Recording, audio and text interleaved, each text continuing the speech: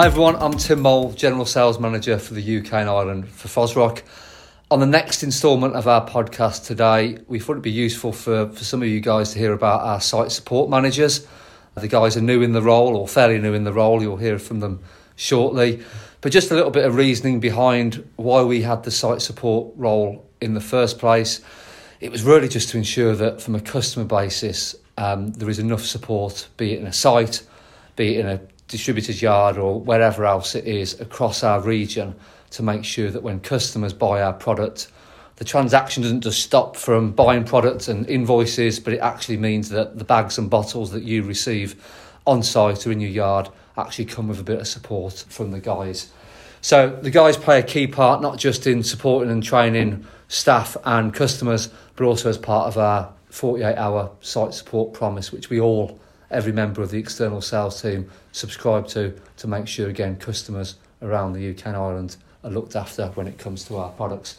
I'll hand over to James, who's just going to do a brief introduction, and then Ryan the same. Over to you, mate. Cheers, Tim. Hi, everyone. My name's James McEwen. I'm the Southern Site Support Manager. So I basically south of Birmingham, central London and the southwest. Previous to Fosroc, I worked in sales in a builder's merchant and really enjoy working at Fosroc now. It's a nice change. Cool. Ryan? Hello, I'm Ryan Harper. I'm the Northern Site Support Manager. I cover North England, Scotland and Ireland. I've got a very diverse background. I've worked as a contractor, I've worked in distribution, I've worked in manufacturing, all within the construction industry. Perfect. Cheers, lads. So yeah, I just wanted to ask both of you really, since you've been working within Fosroc, obviously, as any salesperson would know, no week is ever the same. It tends to be very different, very reactive. But I thought it'd be useful for the guys listening just to hear, just how diverse those weeks can be. So James, maybe just starting with you, what kind of a normal week looks like, if there is such a thing, and the sort of things you get up to. Yeah, as you said, it's very diverse. I mean, some days you could be at a distributor doing normal day-to-day, seeing how the guys are getting on, and then for next day you could be on a site showing people how to mix up a bag of product and showing them how to place it into the supposed area it needed to go to. Yeah, so just different sort of opportunities. And how much notice do you tend to get of what's required? Is it sort of kind of reactive, or do you get a bit of notice? It depends, really. Sometimes it's reactive and other times it as and when, basically. But yeah, a little bit of notice from if the guys need us, that's probably a good way of working it. Yeah, absolutely. No, cool. How about yourself, Ryan? How do you find it? I tend to find at the moment we're getting a lot more of the technical desk coming through. They're requesting someone to come to site as soon as possible. Similar to James, you could be doing a grand designs build at one stage, or then going off to National Grid and doing a second fix install somewhere like that.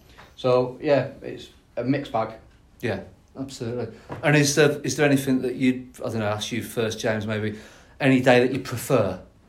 Anything that you look forward to more than others, that you kind of think, that'd be quite good to do, or different, or yeah, except for a Friday afternoon. No, not really. I mean, as you say, every day's different, so you won't ever get bored of what we get to see and what we get to go and do, really. So that's the enjoyment of it, really. Yeah.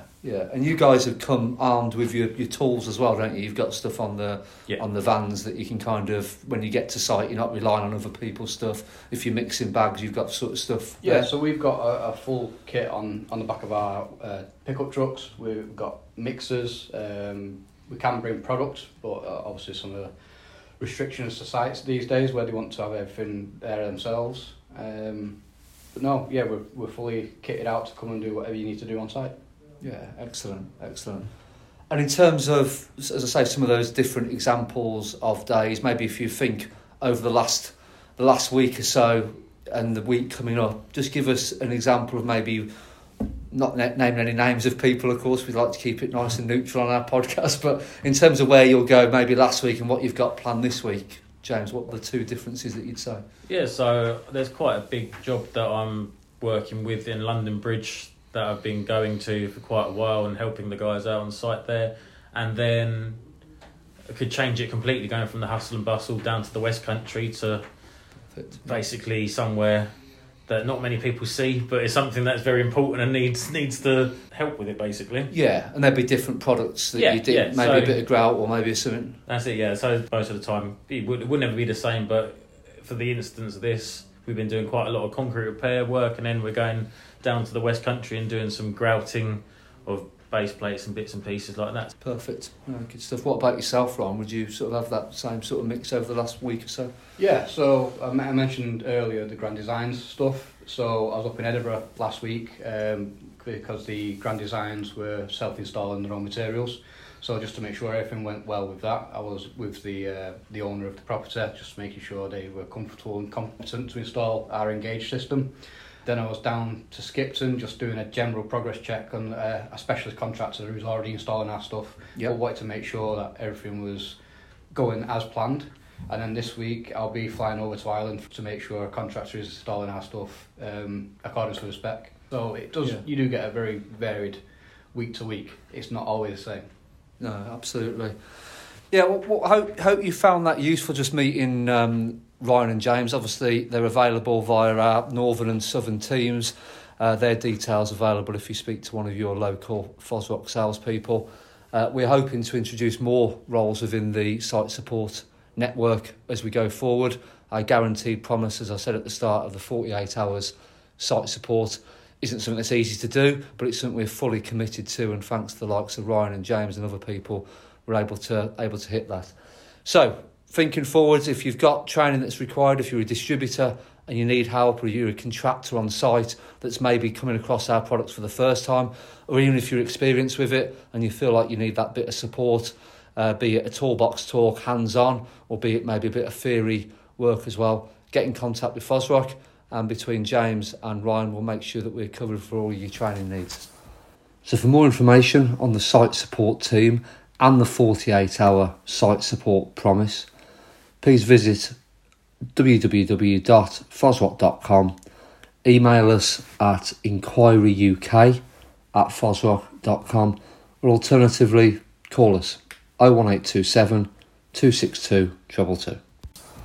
Thanks, and we'll catch you on the next podcast. See you for now.